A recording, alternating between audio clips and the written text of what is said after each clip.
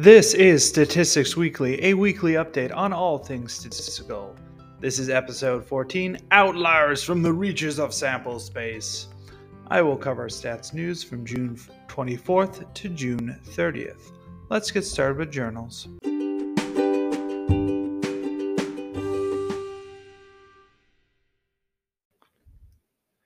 In Scientific Reports, I found the article Robust Model Selection Using the Out-of-Bag Bootstrap in Linear Regression.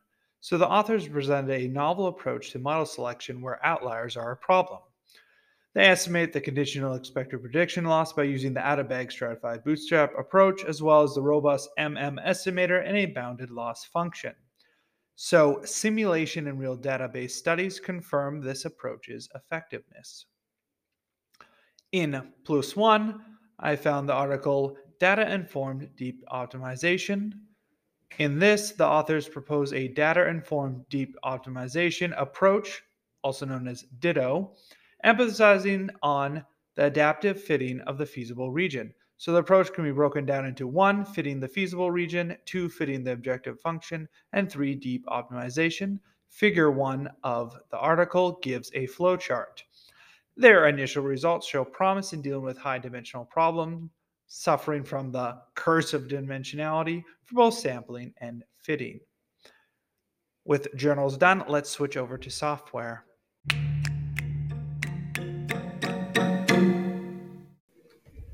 SAS had a post on computing the multivariate t-density function with great visuals on bivariate t-distribution plots. New R packages on the R front. Of note are SciRMD theme, upgraded R Markdown themes for scientific writing, and R Flash Text algorithm for finding and replacing words. That's all we have for software today. A short one. Let's get to the blogs. Statistics How To had a charming little post on sample spaces and the counting principle. Over on Statistics by Jim, there are 2 helpful introductory posts, one on Cohen's d and the other on statistical inference. It's seldom a bad time to refresh yourself on the basics. Our bloggers, for their contribution, lasered out 2 posts that flashed by my eyes. The first was Data Science Tutorials, their post on a myriad of examples of how to replace NA with zeros in R. Okay, myriad maybe is an overestimation. There were 6. Yeah, actually I can be complete here. 6 examples on how to replace NA in R. Then on R Reviews came out with their always delightful top 40 new CRAN packages, this time for May. As I browsed through them, the packages GBIDFH, package EvoPhilo, package biosensors.usc, package NL Mixer 2, and package Accrual Plot were the most interesting to me. There's also a package I saw that I've covered already, Chronicler, so it seems to be making a space for itself so far. Now then, let us wrap up with our package.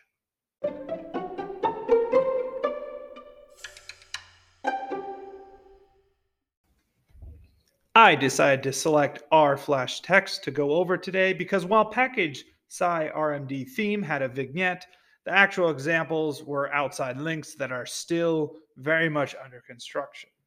So the description of R Flash Text reads, implementation of the Flash Text algorithm by Singhi 2017. It can be used to find and replace words in a given text with only one pass over the documents. Well, that sounds super useful. So looking into the PDF, there's only one function, keyword processor, with 7 methods. So new, show attributes, add keywords, contain keys, get words, find keys, and replace keys. It's a very short document, so pages 5 and 6 of the 7-page manual had examples of use. So you can piece together how to run this one function with its different methods. So my verdict, I think I will probably stick to Python if I need to parse through text, but it's good to know options in R. Pew, pew, pew. Thanks for joining me in Stats News for June 24th to June 30th. Go forth and wield statistics wisely.